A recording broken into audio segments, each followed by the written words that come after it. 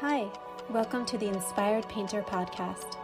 My name is Jessica Libor, and I am a Philadelphia-based artist, curator, and art professor, as well as artist coach. In this podcast, I cover topics vital to the success of emerging and established artists, like inspiration, mindset, art business relationships, and artist career strategy. You'll also hear interviews from art world luminaries who share their wisdom. My goal for this podcast is for you to feel encouraged, inspired, and in control of your art career, and to help you become the best artist that you can be.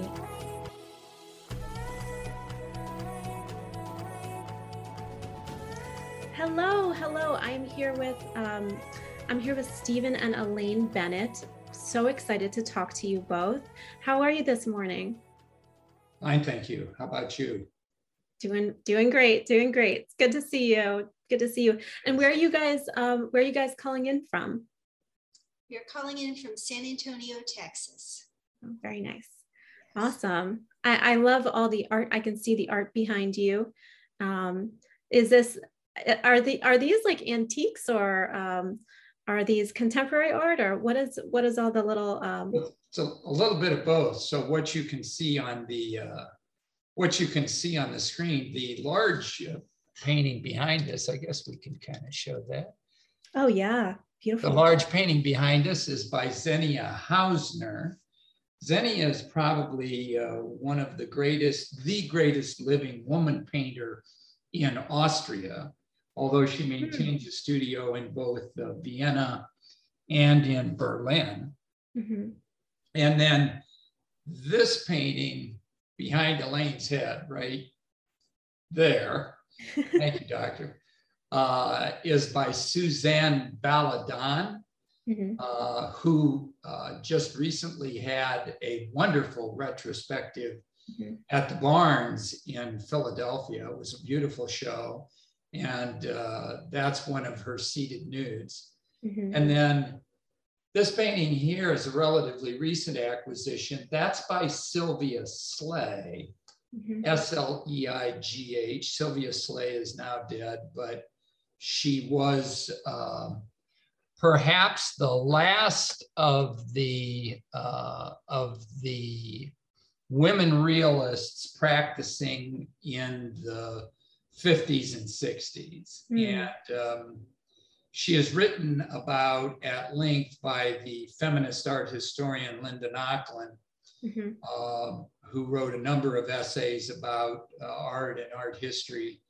Mm-hmm. And that's called Portrait of Elaine Dufour. And Elaine is still here and going. And that mm-hmm. painting dates from the 70s.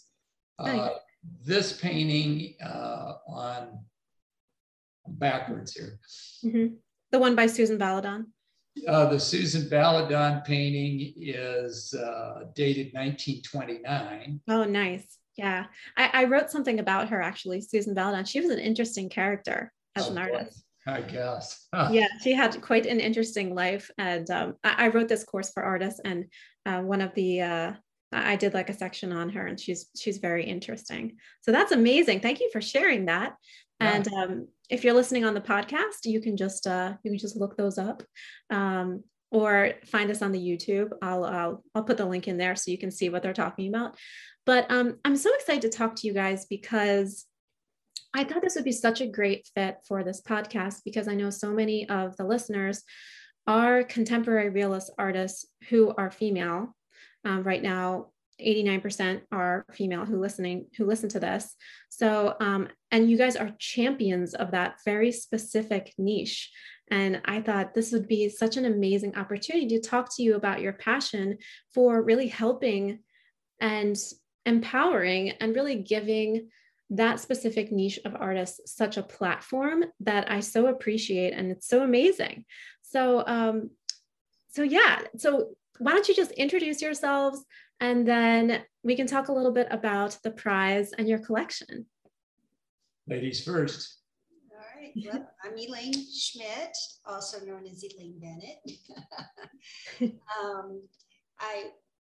Wait, did I marry you? You did. I Wait, did. can I ask how long have you guys been married? 7.5 years. Oh, wow. Okay, nice. All right, wonderful. So we actually started to collect before we were married. Mhm. Yeah. Yeah, and Yeah, we did. there's an interesting story behind that. But my first career was I was an elementary school principal Mhm. and special ed teacher, second language teacher. And then I retired to marry Steve. And since then we have been working on our collection and then the prize and a few other philanthropic projects that we are engaged in. That's right. Amazing. And I'm Stephen Bennett. I spent my career as a lawyer and a corporate executive, but my bachelor's degree is in art history. Mhm. And I had spent time as a student employee in the art gallery at the university. And one thing led to another. And when I started to approach my golden years, I said, you know, I need to get more serious about art collecting. And so some years ago, we started the Bennett collection, which is a collection that is limited or expansive, maybe is the right word. It expands to include only the works of women by women. So every painting in the collection depicts a woman, and every painting in the collection was authored by a woman. Oh, wow. I didn't realize that for some reason. That's even more specific. I love it. Yes, well, it makes it easy to decide what is in and what is out in terms of what we collect. Yeah. And so we've enjoyed being busy people with all the things that we do. We collect art. We run the Bennett Prize, kind of. Actually, somebody else runs it, but we help. Some would say we help, and others would say we meddle. We meddle in the Bennett Prize. We sponsor a series of lectures for artists called the Bennett Schmidt Lectures on the Higher Aim of Art, which is sponsored through the studio in Caminati in Philadelphia, which you know about, I think, and among other things. Very cool. Very cool. Thank you so much for that. Yes. Very interesting. Yeah, my dad is a lawyer. And so I'm familiar with, some law practices. I will say it's very nice to have a lawyer in the family if you're an artist, just for like contracts and stuff like that. It's fantastic. So but I'm sure you're familiar with all that. And that's very interesting that that you had an interest in art from the beginning, enough to get like your bachelor's degree in art history. Right. What was that like? Yes, I've always been interested. Yeah. So, well, Steve hoped to be a curator at one point. Yeah, there's a long story there, but I can cut it short. And the short is, I had a bachelor's degree in art history. I had worked as the student assistant in the art gallery at the college, and I was convinced. Pardon me. I was convinced I was headed into a career as a museum director or a curator, as the case might be. And then I was rejected, bitterly I was rejected. I had applied to the Courtauld Institute at the University of London as a graduate student in art history. And I thought I was a shoo-in, but evidently they didn't think so. And when I got rejected, I was so damn mad. I huffed off to law school and said, "The heck with it." And that's the story. But the good news is now he has the money to buy the art. Right, right. So there's like a reason behind everything. Everything happens for a reason, right? Yeah, yeah. And that's really interesting. So when I graduated from PAFA, I was working as a makeup artist, And then I transitioned to an event planner for Lord & Taylor. And so I worked as like a makeup artist and then an event planner for like 10 years total. And I was always like frustrated, like, oh, I need to be like giving more of myself to my art. But really, like now that I am a full-time artist, it's amazing how much those skills helped me now, like, creating open studio events, curating exhibitions. Like I know all those organizational skills from my time in doing something corporate, and so yeah, I think that's great. Everything lives in kind of a spiral that crosses over itself again and again. It isn't all linear. Even time's not linear. So that's a topic for another podcast, but yeah, that's great though. So you guys live in Texas, and is your collection in Texas as well? Yes, this is our primary residence in San Antonio, and then we have a condo in Chicago. Okay. And so our art is split between Chicago and here, and then we have an art storage unit because about 5 years ago we outgrew our house, and then we loan pieces, of course, as well. And we've got pieces scattered all over the globe right now that have been loaned to museums and the like, This episode is sponsored by the Luminary Artist Academy.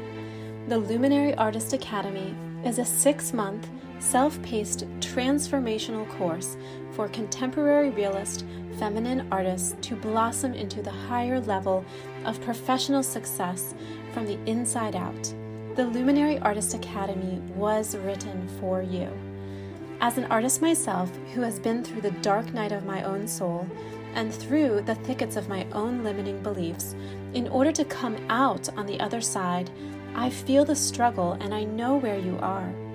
I know the desires that you feel and the frustration at feeling like they are out of reach, and I have discovered the keys to unlocking your own potential and totally transforming the reality of your creative practice and your experience as an artist in a very short time, after doing it myself.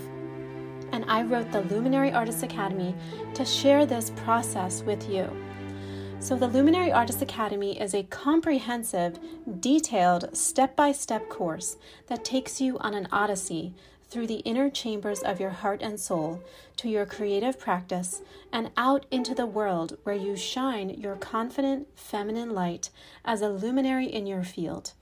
This course supports you every single step of the way to guide you into stepping into your highest version of yourself within your artistic career and your life. Don't let another year go by just thinking about it and without taking action. Being in limbo, saying next time or I'll do it later, is the reason why you feel like you're spinning your wheels and staying stuck. By doing the same things in the same way, you'll likely be in the same place you are now 6 months from now if you don't take action. Take the first steps today to believe in a different future for yourself. The gallery shows, press celebrating your work, and sales pouring in from your art is what you know you are meant for and what you ultimately deserve. Your most aligned artistic career is waiting for you. It's time to believe in yourself and value your dreams. I believe in you. Explore the course via the link in the show notes or at www.thevisionaryartistssalon.com.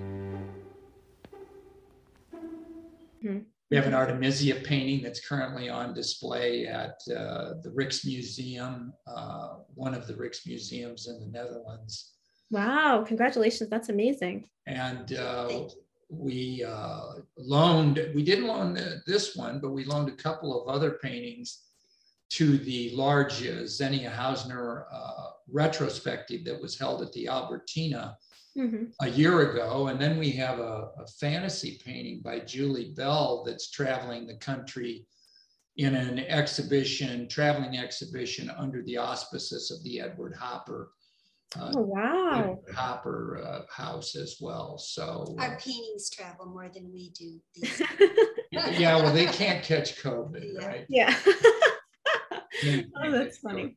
Oh, that's funny. That's so amazing that they're traveling all over. And art is meant to be seen, right? Not just in a storage unit. You want it to be seen. So that's great that it's traveling all over the place. Yeah. Now, when I was looking up the Bennett collection, I was like, man, I would love to go and see all of these. Have you guys ever thought about opening something where people can see your whole collection? Private museum. Yeah, we've thought about a private museum, and since this is our home, oh right, yeah, currently hung, we have decided against it. But before COVID, we've had major events where we've opened up our whole home, and okay, certain invited guests came through, and we, if you wrote us and said, I'm going to be in San Antonio, I'd like to come to your house and see your art, we would be happy to do that. Okay, so yeah, so maybe someday in the future, at the Bennett Museum. Or we've talked about if there was a museum that wanted to borrow 20 for an exhibition, that we would be happy to consider that. Right. Yeah, we're pretty open about loaning the work.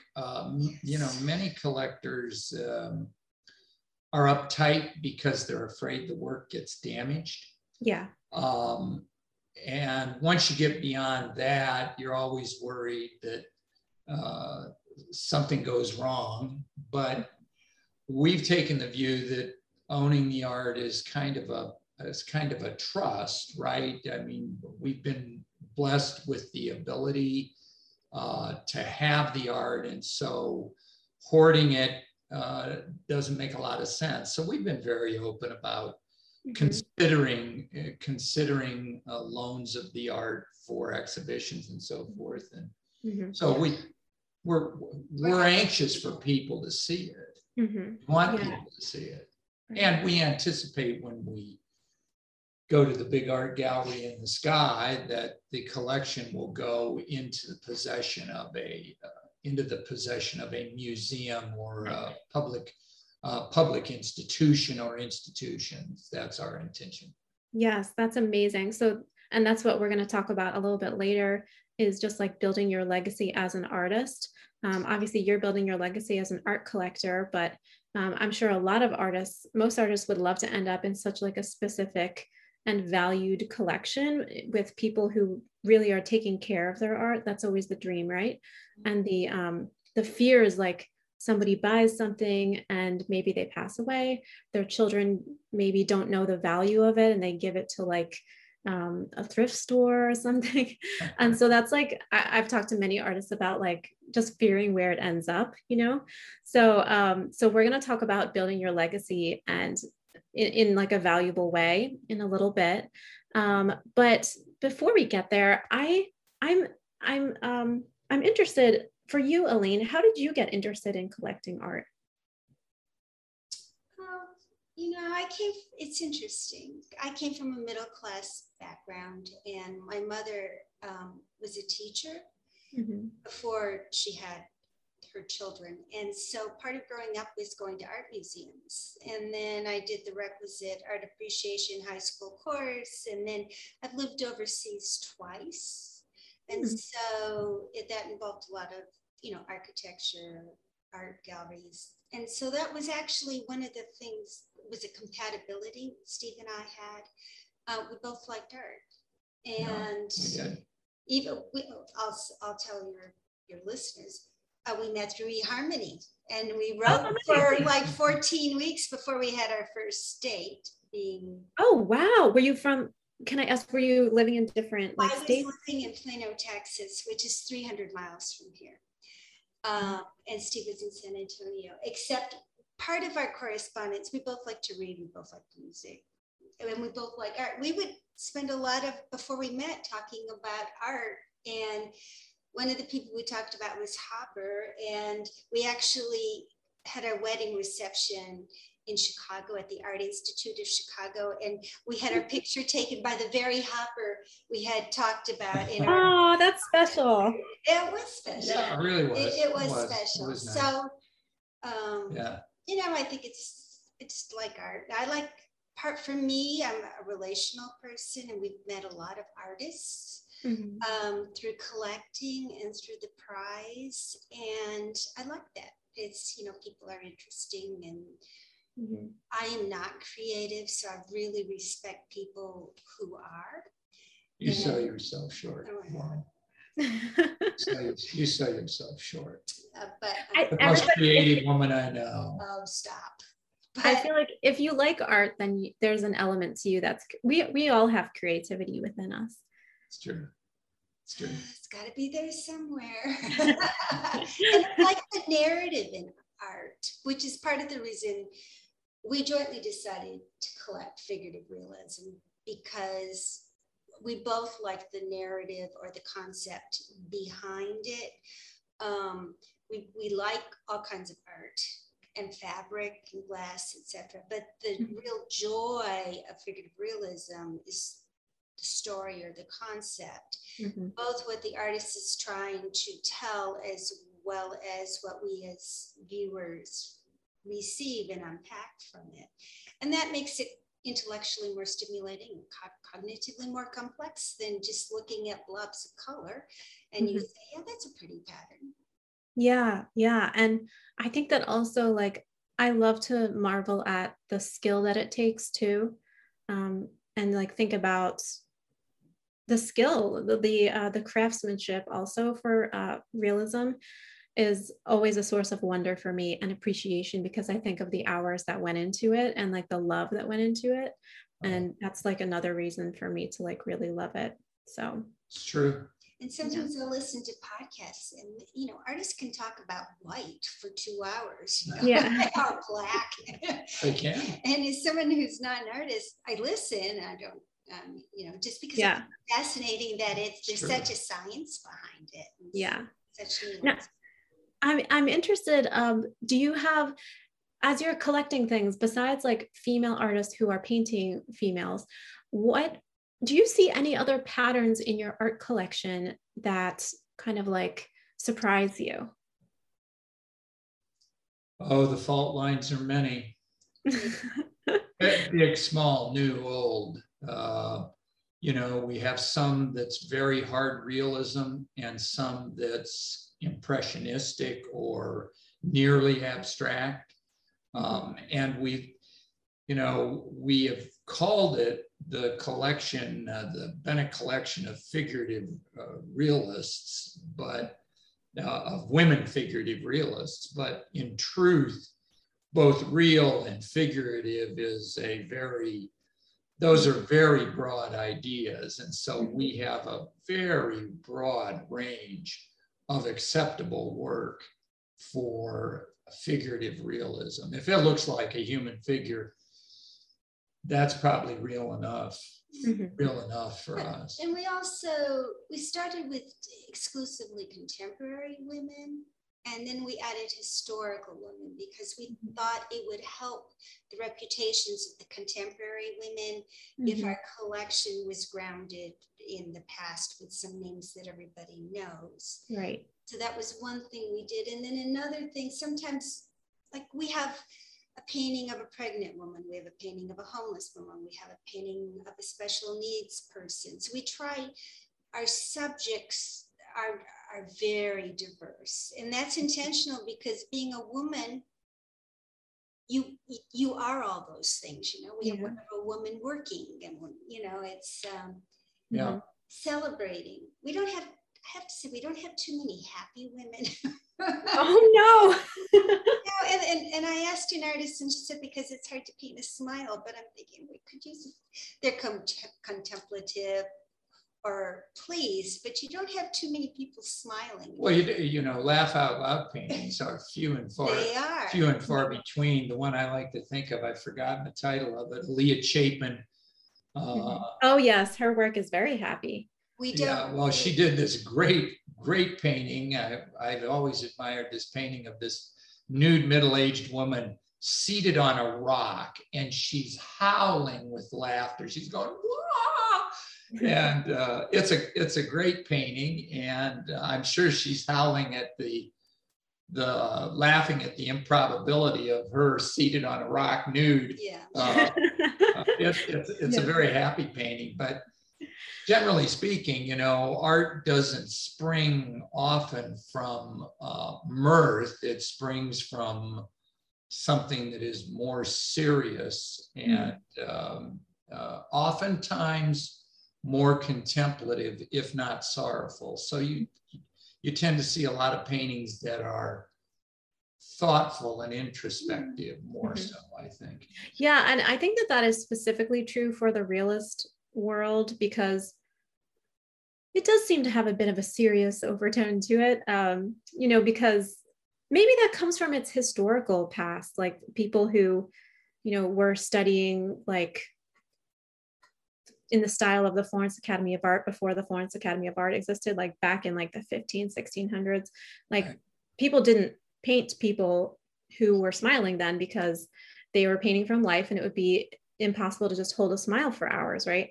So now that we have this this legacy and we're still painting in realism, maybe that it's a throwback to that. I don't know. Well, you know, realism kind of came into its own after the cave paintings. Realism focused mainly on religious themes, and you know, the history of Western art, at any rate, is the history of religion also. And if you think about whether it's the Hebrew Bible or the Christian New Testament,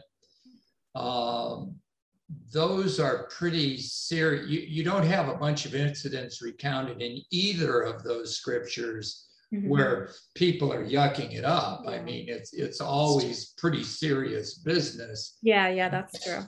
And so what was the foundation, the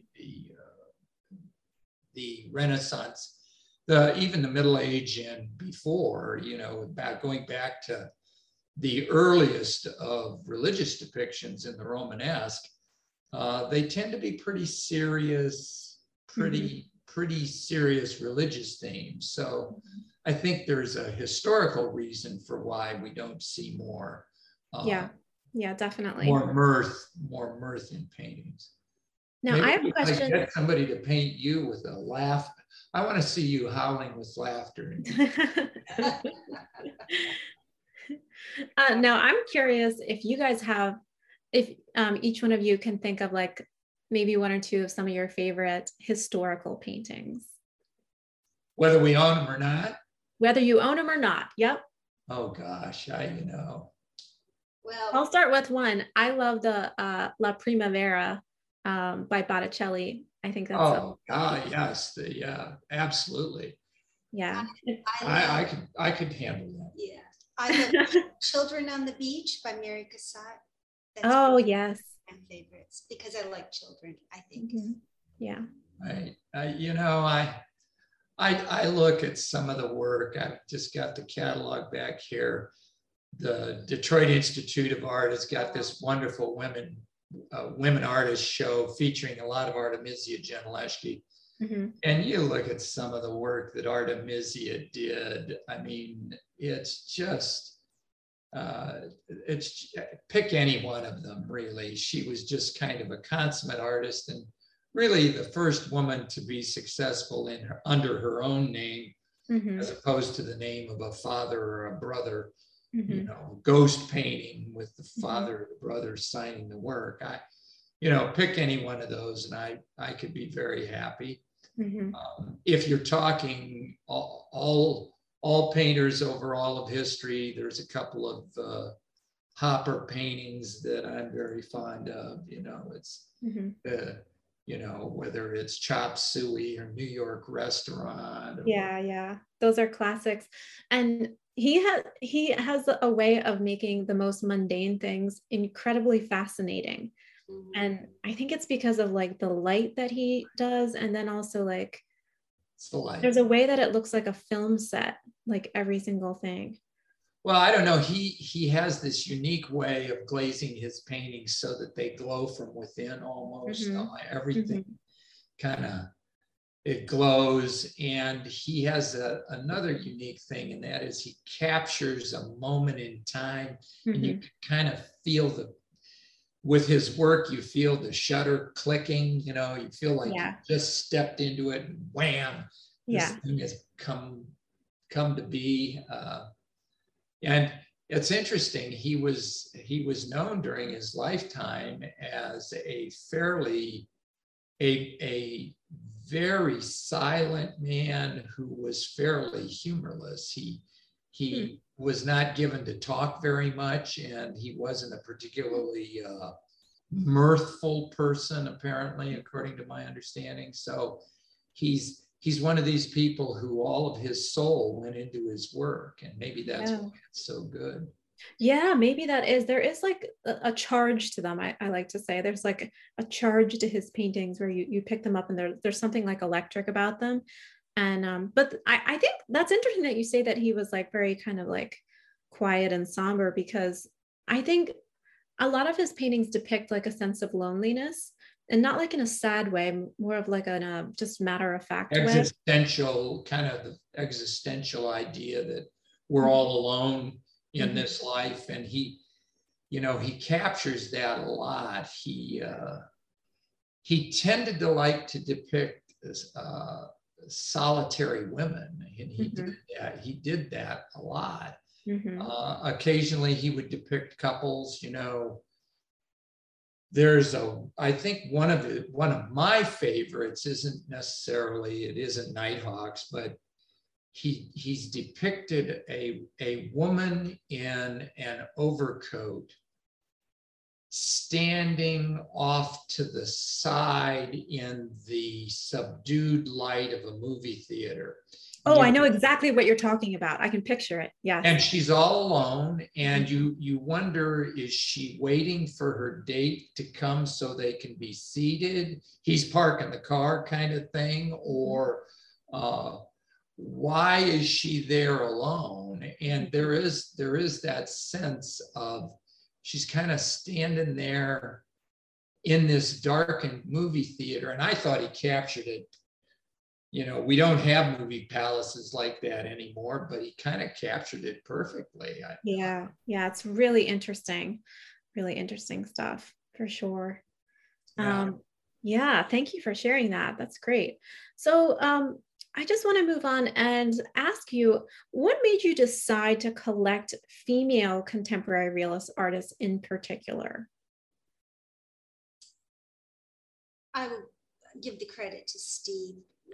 We had this condo in Chicago, and there was nothing on the walls. And so at first we thought Steve made his money to go to law school by being a professional photographer. So he's got some beautiful shots, and we thought about enlarging them and sticking them on the wall. And then we thought check stamps because they're beautiful. And so we were thinking, we were brainstorming, right? Thinking divergently about possible options. And then Steve figured out that, women at the time were underrepresented in galleries. Their works cost less. They were equally as good as men, sometimes better, depending upon who you were comparing.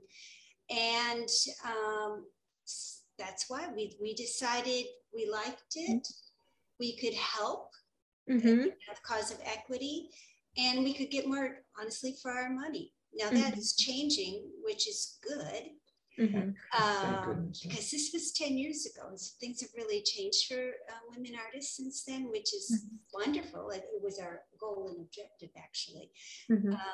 But he still gets frustrated. He'll go to auction these days, and what 10 years ago nobody else was bidding on, now there are a lot of people bidding for the same pieces because they want dead historic women, right? I don't think it's true yet for living not the contemporary women artists as much, but that's how we decided, and we got started, and we were very pleased with our acquisitions. Yeah, we're still pleased with our acquisitions. I think it's fair to say that when we started collecting, and it was actually a dozen years ago or so, and when we started collecting, we had the place to ourselves. It was sort of like we're in the department store and everything's for sale and you can pick anything you want. And as time has gone on, frankly,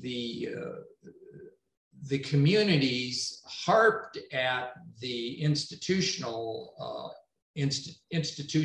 institutions, museums, public galleries, and they suddenly realized they were way behind the curve.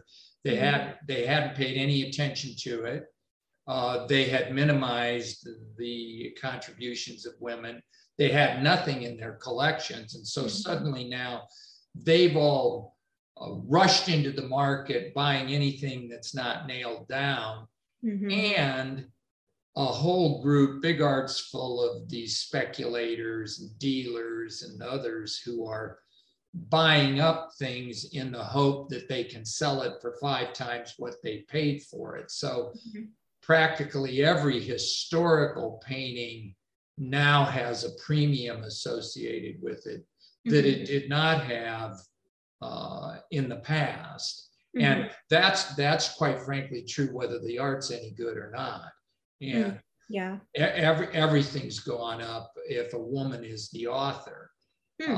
So, and from our point of view, that's not bad, because part of the raison d'etre for the collection was that we would enable women to get more recognition and enable women to be recognized as capable figurists and capable realistic painters and skillful and equally competent artists in their own right. So we're grateful that things are as they are, but you know, I guess the highest compliment an artist can pay us is if we start to collect their work and then they get so successful we can't afford it anymore. That's the highest compliment that we can be paid. And we've had a few that have taken off like rockets like that. And that's amazing. That must be so exciting to watch too. It is exciting to watch. Yeah, it's very exciting. We're so pleased for them, right? Right. Definitely. Oh, that's so great. So what do you see? So you're talking about like, that's so amazing that the historical artists have been able to really, raise their prices and their openness with museums and are being shown more and being auctioned more competitively. But what challenges do you see in particular for female artists today? Oh, it's still a tough grind. You know, if you think about what being an artist is, you spend all day in front of a flat, two-dimensional surface, and you're pouring your creativity and your soul into this, and you're alone a lot of the time, and you're waiting for somebody to recognize what you're doing as valuable and valid. And there's all these intermediaries that are filtering whether or not you can make it successfully. And so, you know, it's tough to be any kind of artist of any gender, but I think the women have it harder. They bear the children. They rule the home, you know, the traditional roles. And beyond that, it is still pretty much, despite all the hoopla about women artists and so forth, I think that it's still tilted a little bit against the women painters, you know. Yeah, if you look at the numbers, it's definitely still a boys' club. Like especially the higher, the more successful that you are, I feel like the numbers of women artists actually go down. I don't feel like it; they actually do. So because I've looked at it and I've definitely looked at it, but I don't know, like for me, I've just decided that's not going to be my story. My story is not going to be that. And I'm just not going to let that define me or stop me. And I'm just going to keep believing in myself. You know, that's all you can do. Well, I think believing in yourself, having a community I think it's really important, and women are better at this than men. The men tend to the men tend to be solitary. I think the women tend to have a better sense of community and sisterhood than the men do. There's no brotherhood of male artists for the most part. There is, however, I think a sisterhood among many women painters who root for each other and hope the best for one another and share trade secrets about their work. I'm not sure that's as true for the men. Well, the Impressionist men certainly did. They were outside. I have another, the pre-Raphaelite Brotherhood. Fair enough. But keep in mind, those painters, it's always better to have an enemy out there. The Salon was the enemy.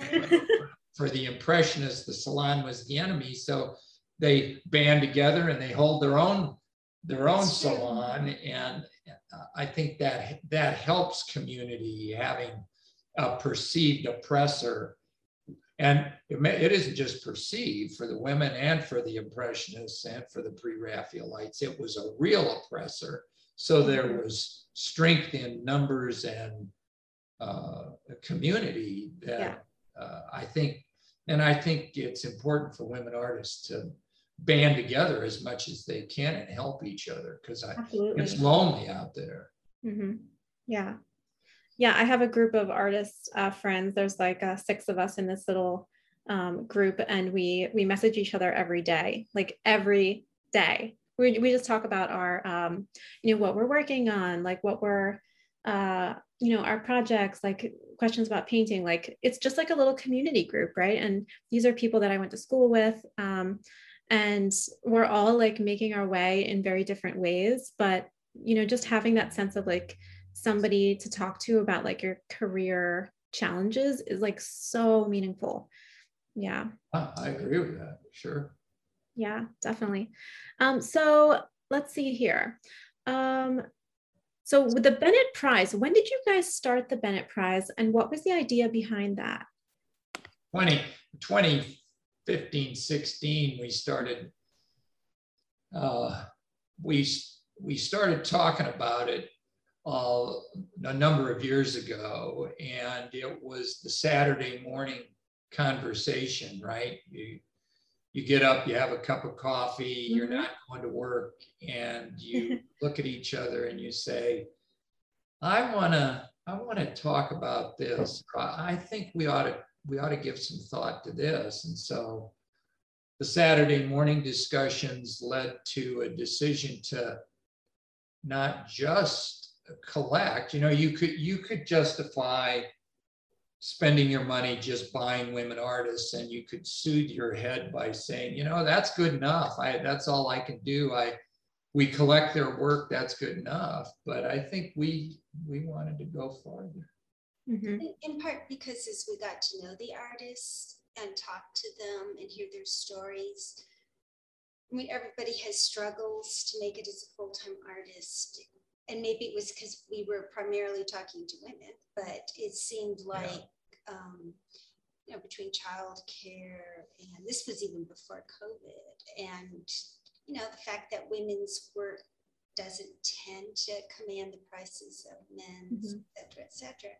We thought it was another way that we could maybe help. And so we talked to some artists, and then we talked to some museum people and some gallerists, and got thrown out of a lot of places. But we got lots of ideas. We got lots of ideas. People thought we were crazy. We've come along with this. Well, when you're starting out, I generally speaking, the reception for in big art, in institutional terms, museums and this sort of thing, and consider it from their point of view. You've got these people, you don't know who they are. They show up on the doorstep and they say, we've got this idea to do this. Well, this is before the craze for women, right? This is before the current wave of popularity. And they're all kind of shaking their heads saying, we got a lot of pats on the head. Well, good luck to you folks. See you around, hope it works out for you. And I bet that now they would like love to work with you. I think more so than in the past. Yeah. I don't want to overstate it. I think the Bennett Prize is still a little bit of an outsider's game rather than an insider's game. And maybe that's okay. Maybe that's all right, you know. But having said all that, we have achieved or are starting to see results. The third iteration of the prize is now about to kick off. This will be the third. It's a biennial competition every 2 years. And so we held a competition that started at the call for entries opened in 2018. It was awarded in 2019. Then we had the 2021 award, and now we're about to open the call for entries for the 2023 iteration, which will be awarded in the spring of 2023. And we're starting to see all of the results that we had hoped for. Women, lots of contestants, very capable artists, and the finalists and the people who have gained recognition from the prize they've gotten higher prices, they've gotten museum shows, they've gotten into better collections, they've traveled the country and had significantly more exposure that I think has helped some. And with each successive iteration, the success of the artists who are recognized is greater and greater because the prize itself is getting traction now. Right. So what happens is, just for your listeners, the call for entry is about 6 months long. It opens April 18th and closes in October. And if they're interested, you can't have sold a painting for more than $25,000. The work you do, in spite of the fact we only collect paintings of women, they can paint what men or women, whatever they want, figures. A figure has to be in the painting, but it doesn't have to be a traditional figure. If it can be identified as a human figure, then it works. And then there are 4 jurors, 2 professional artists. This time it's Zoe Frank and Julie Bell, Steve, and then Joe Rosa, who's the director of the Fry Museum in Seattle. They go through all the entries and they will choose 10 finalists. And then the finalists will ship 3 or 4 paintings to Muskegon, Michigan, where we have our partner museum, the Muskegon Museum of Art. And the jurors fly in and actually judge in person. Because as you know, seeing something online is very different than seeing it in person. Because size, you know, all those different things, color, size, different. Texture, Yeah, and then in May, all 10 finalists, we pay for them to come to Muskegon with one family member. And the winner is announced, and she gets $50,000 over a 2-year period. Ooh, that's amazing. It's cool. And then and then she paints a solo show that 2 years later will go on a traveling exhibition. And then this time, the jurors felt that it's been so hard just to choose one person that they wanted some kind of prize for the second place person. And so this time we're giving just a $10,000 award to the semifinalist, I guess. We're calling it the first runner-up. First runner-up. But the other thing I have to say, we spend money very intentionally. We have a PR firm. We promote all 10 finalists for 2 years. So the PR firm, there's print, there's a lot of advertisements in print. There's a pretty good online presence.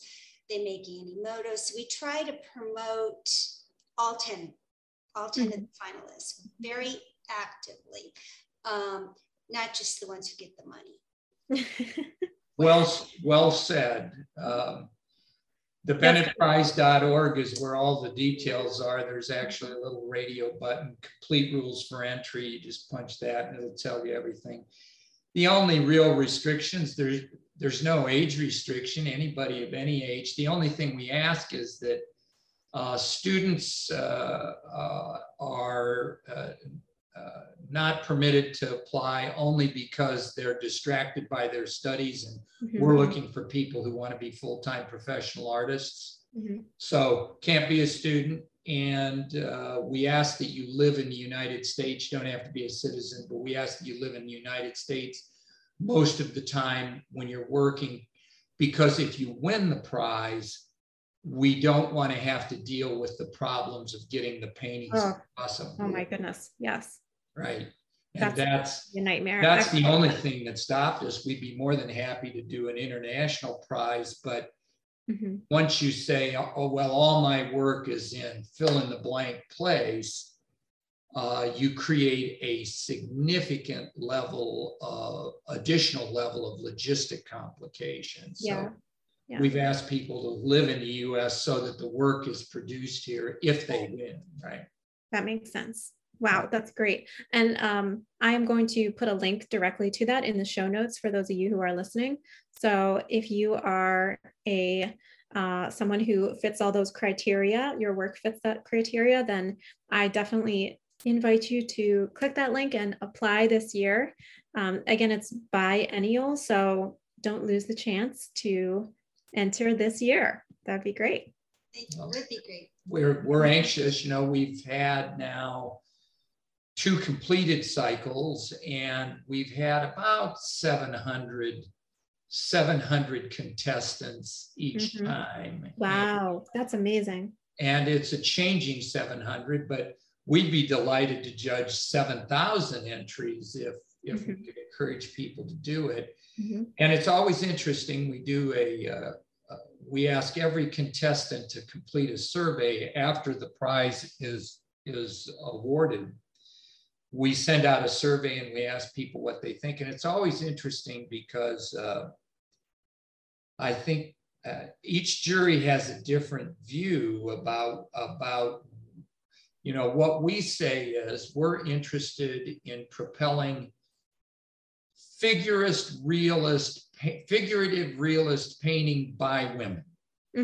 And we're not too hard over about the real part of it. And we're pretty easygoing about figurative, but it's got to be the figure has to be a principal focus of the work. And we've had photorealism. And well, we've had photorealism, and then we've had very conceptual work that really isn't anything, very impressionistic realism.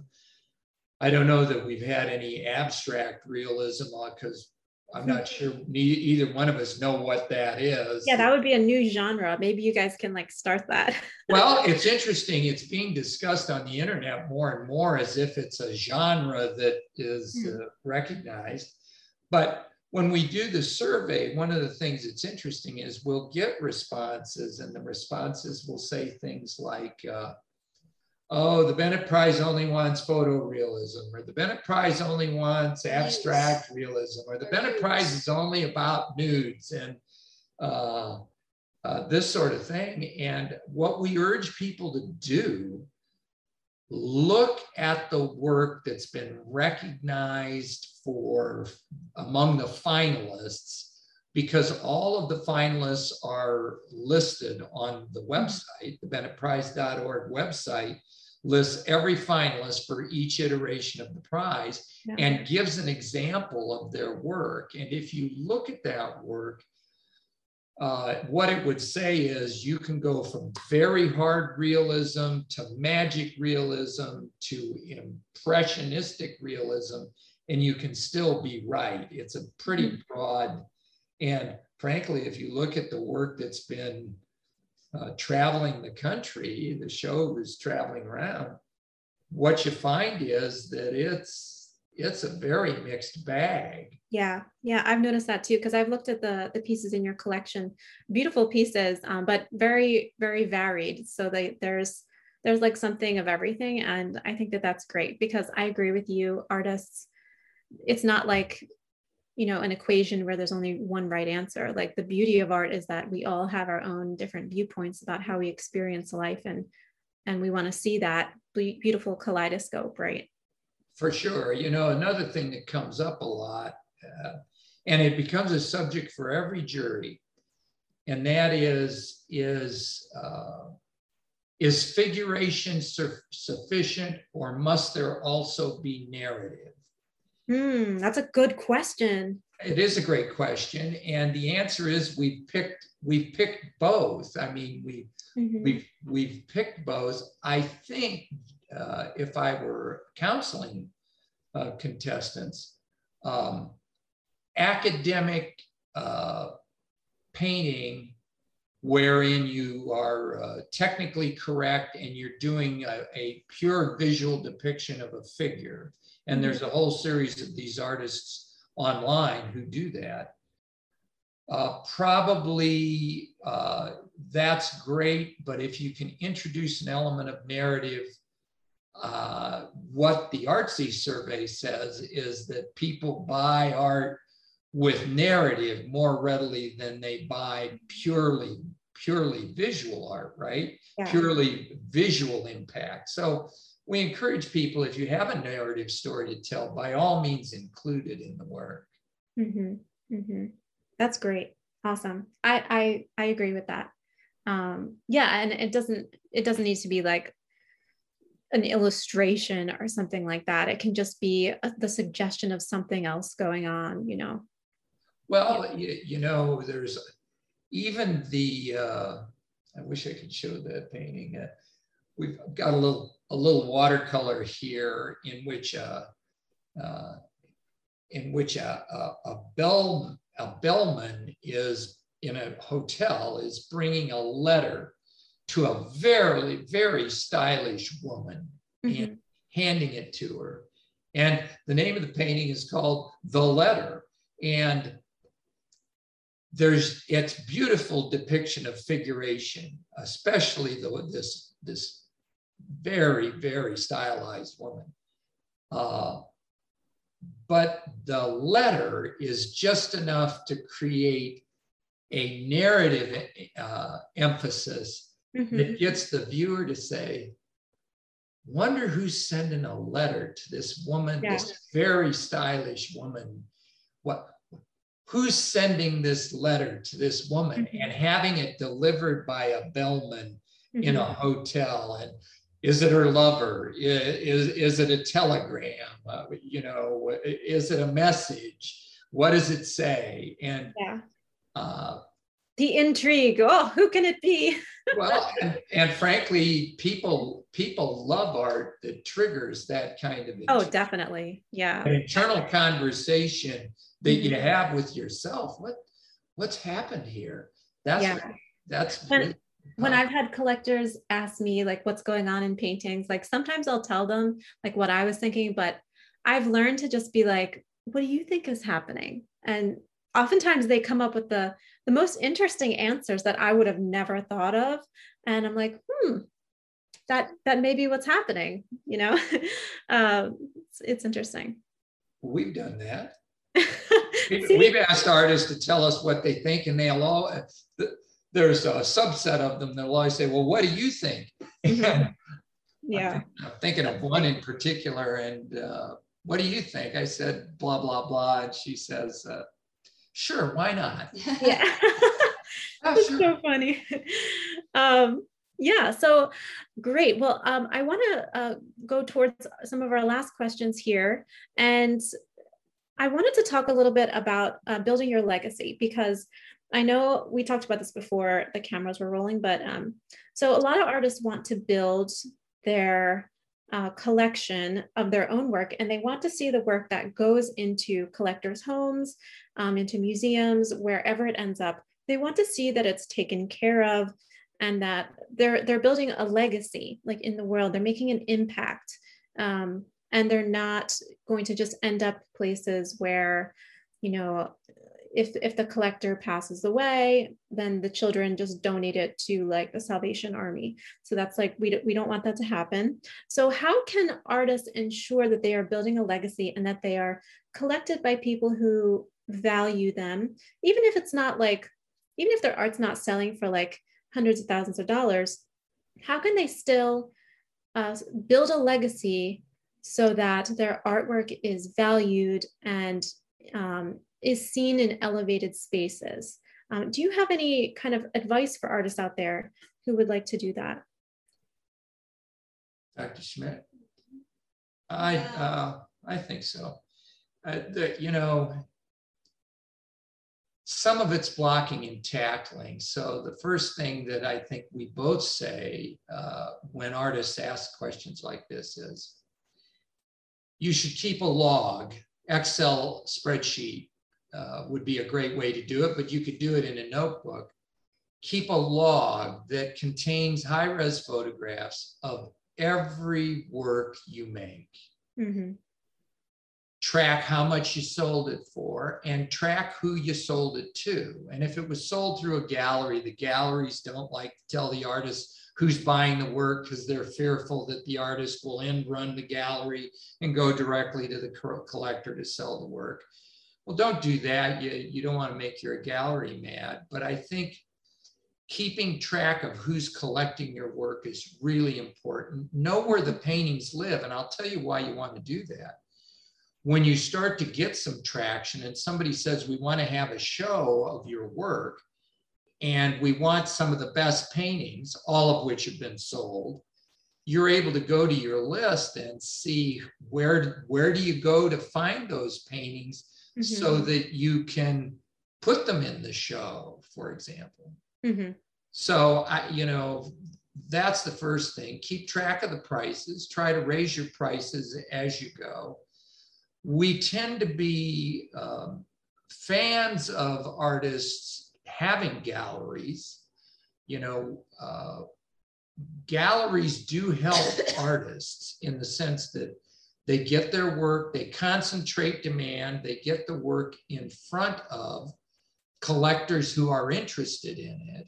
Mm-hmm. And they generally tend to push your prices up because a rising price for an artist is good for the gallery too. So make a commitment. You're not going to end run the gallery and go directly to the collector. Mm-hmm. We won't end run a gallery if an artist is represented at a gallery. Mm-hmm.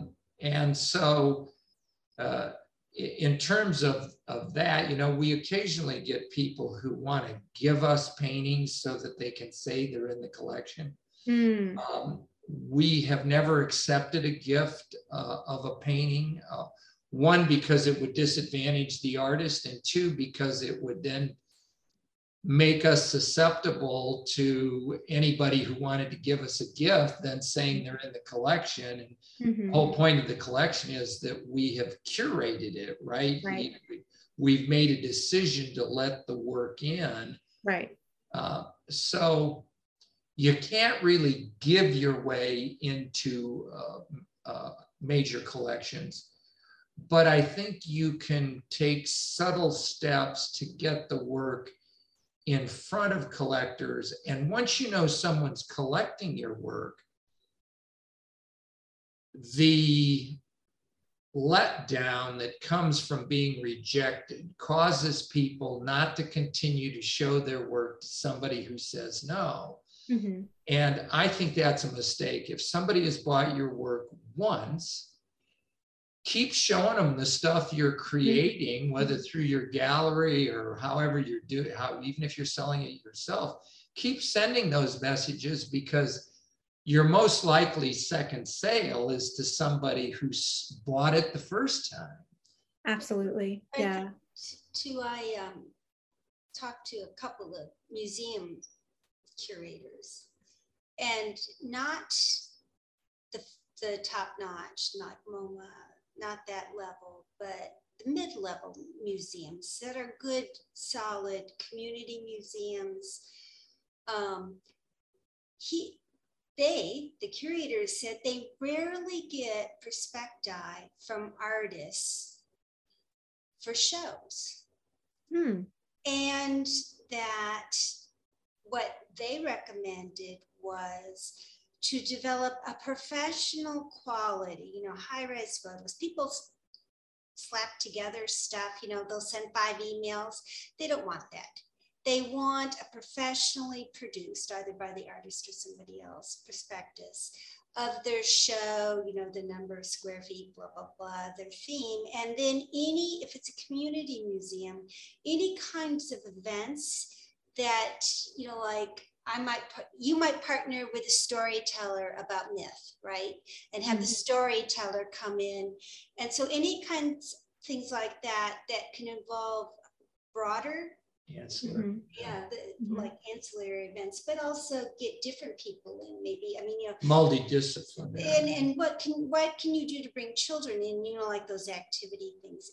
And they said, I love it. Oh my goodness, this is such a good idea. Wow. Well, that's what I was told, but it has to, it can't, I guess it can't emphasize this. Homemade. It can't be slopped together, because they don't look at that, right? They want something that's worth their time to look at. And that has a clear message, and that is, has an integrity to the show. It can't just be 15 works by Elaine Schmidt. There has to be some unifying force that makes internal sense. Right. And then I imagine that you should also target like museums or collections that already have something in common with your work. Yes. Yeah, better. Yeah. Yes. And that, you know, well, we visit a lot of museums and they have different personalities. Yeah. Just like different galleries have different personalities. You've got to figure out the one you might be in relationship with, or 2 or 3 or 4, and try to develop some kind of interaction with them. I think the prospectus idea, if you're a local artist and you have a local museum and you put together a prospectus, and for those that don't know what a prospectus looks like, you know, it usually has an opening paragraph. And the opening paragraph says, Jessica is a painter that specializes in this type of magic realistic work, and here is her bio. And this is a proposal for a show of 20 works, the theme of which is X. And in her work, Jessica explores this aspect of femininity or magic or spirituality. And then there would be thumbnails of the work with titles and dimensions and the media, and you would describe, you know, what you think it's gonna take to show this show, right? So that a curator sitting at the desk can say, well, you know, I've got a slot for that little gallery in the back that's empty next fall in the community museum, right? And then they read this prospectus and they say, I get to focus on a woman, I get to focus on a local artist, I get to focus on somebody whose work overlaps with our permanent collection. Any of those will work as a hook. And wow, that's amazing. Absolutely amazing. And you know what I think stops a lot of ours? They don't feel that it's possible. They just feel like, oh, I don't even feel like, maybe someday I'll get to that level, but they don't actually go for it now because they don't feel like, when you go to a museum, it can be intimidating, like as an artist. well, Yeah. Well, one of the other things I think that slows people down is if you're an artist and you're running as fast as you can to make a living, and you haven't really kept track of where your best paintings have gone, the notion of putting together a show of your best work is really problematic because you don't know where the paintings are. Right. So this goes back to the earlier point of track your work, track who's buying it, keep track of all these things, because there will come a day when you're going to want to put your 20 or 30 or 40 best paintings in a room and have a retrospective. And if you don't know where to go to get them, you've got a problem. Yeah. And the other thing I would suggest is back to having a community of people who will tell you the truth. Mm-hmm. We've seen this with the prize. Sometimes artists will enter. We follow a lot of social media. So, I mean, like we see a lot of art, and we will know that that artist has 10 better paintings that we've seen over the last 4 years. And they send in these samples, and they don't get chosen because the samples are not their best work. Mm-hmm. And that's why I think with a museum prospectus or what you're entering for a competition, have somebody that will tell you the truth. Mm-hmm. Mm-hmm. Look at it with you and give you feedback. Mm-hmm. Having a separate voice, mm-hmm. a trusted friend or group of friends who can tell you, no, it may be the one that's on your mind most today, but mm-hmm. the ones that are your best are these. Right. That helps, because we've been amazed by painters whom we knew, whom we knew well, who submitted for the prize and then didn't use their best work to do it. And we've mm-hmm. always puzzled over what goes through a person's mind. I think the desire is to show the most recent, current work. Yeah. Because that's what's on your mind, but it may not always be your best. Yeah.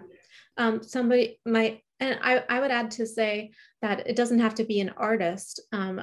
Some people, like business people that I know, have had like some of the best insights that are totally outside the box because they're not even in the industry.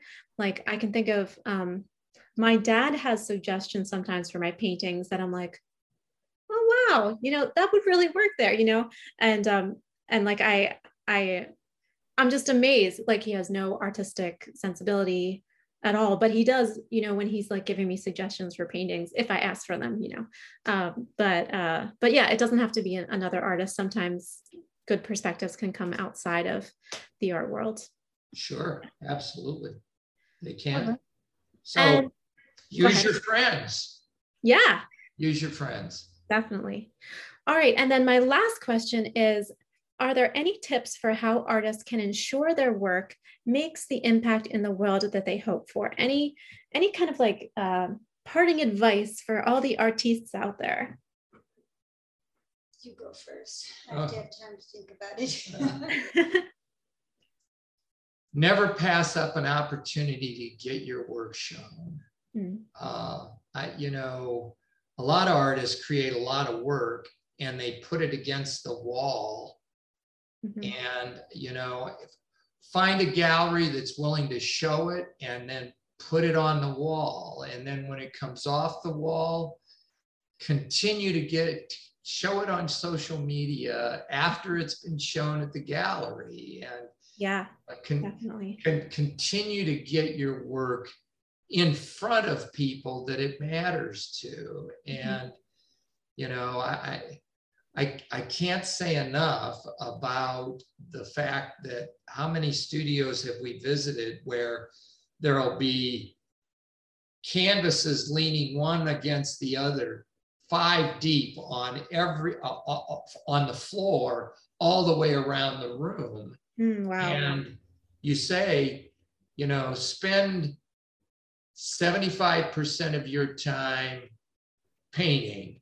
Mm-hmm. And the other 25% of the time promoting, tracking, administrating, Excel spreadsheeting, mm-hmm. doing that stuff, because make sure your work has high-res photos. Another thing we occasionally get unsolicited, even somebody will send us a picture of a painting, but the angles are not square and somebody's got the painting leaning and the lighting's not very good. And mm-hmm. it could be Picasso, but if it's poorly photographed, it mm-hmm. really does a disservice to your promotional opportunity. Mm-hmm. So if you can't do it yourself, hire somebody to make professional photos of your work, right? Get Yeah, a tripod and a nice camera and lights and put it up so that you can get a square high-res image, because a lot of business is being done that way. Absolutely. Thank you. That's great. And I think my advice would be to have a learning self. And what I mean by that is a lot of people, not just artists, say, I have to be true to myself. And if you think about it, we all want to be smarter, have better skill level, deeper perceptions as we go through life. Thinner. None of this. Thinner, rich. My husband always says, you can't be too thin or too rich. And I'll say, you can be too thin, but that's a whole other conversation. But be a learning self and a listening self. Yeah, be true to who you are, but who you are, I think, should evolve as you go through life. And I love that. Your practice should evolve too. Well, I think there's another thing about the muse, and this is spins off of that. And you and I have had this conversation where you watch somebody who has a successful practice, and then they morph into, as time goes on, they back away from the thing that was very successful for them, and they start pursuing something else. And we've watched a couple of artists who had very promising careers. And we've said, we've had this conversation where we've said, well, wait, you know, this kind of thing that you're doing now is way off the path of what made you successful. And it may not be the thing to keep, if you want to keep selling paintings. Now, yeah, and you'll get people who say, well, my muse tells me to go here. Just keep in mind that your muse might not be suitable for your collector base. That's why you have to listen, right? That's why I'm saying this learning self has to understand that once you get successful, it's only at the highest pinnacles of success that you can start to deviate from what was successful before. You know, Picasso could become a ceramist. He could make ceramics because everybody would buy whatever he created. He could make prints. He could go off the path of painting, pure oil paint on canvas. He could do it, but only after he got successful. And there's 2 points in your career when you can get off the path. The first is when you haven't got a following, you can do whatever you want because nobody's paying any attention. And when you're wildly successful up here, you can likewise go off the path because it won't matter to the people who love your work. They'll buy it anyway. Right. In the middle, you need to start thinking about what your brand looks like and what your signature. Be consistent with your brand and the signature nature of your work. Love it. That's great. Both of your perspectives are so different, and I love it. We're very different people. Oh, that's amazing. Well, thank you guys so much for this interview. I think that everyone's going to love it. I loved it. I learned so much. Thank you so much for sharing your wisdom. And yeah, if I'm ever in Texas, I'll let you guys know. But I can't wait to, I'm going to apply for the prize this year. I'm sure a ton of people listening to this are going to apply to the prize. And so we'll definitely, thank you. Thank you. Right. Yeah, and we'll definitely support you in that way. And yeah, anything else that you wanted to say to the artists? You can find you guys at the bennettprize.org, right? Yes. Bennettprize.org, and if you'd like to see the collection, it's the bennettcollection.com. Okay, perfect. You got a parting shot? Apply. Awesome. Yeah, we reduced the entrance fee. I think it's, well, from the first year, it's $40, so it's not horribly expensive, so give it a shot. Keep painting. That's my advice. Keep going. Don't be discouraged. Keep going. Amazing. Thank you so much, Stephen and Elaine. Absolutely. Have a great rest of your day. I'll talk to you soon. Thank you. Thank you. Bye-bye. Bye now. Bye. Thank you so much for listening to the Inspired Painter podcast. If you enjoyed this episode, I would so appreciate you leaving a 5-star review with your experience. This helps other people discover the podcast who might be encouraged by it as well. And if you are interested in booking a coaching call with me to create a plan for your art career and overcome limits that may be holding you back, please visit the link in the show notes or send me a DM on Instagram at Jessica Libor Studio. I can't wait to hear from you. Until next time, stay inspired.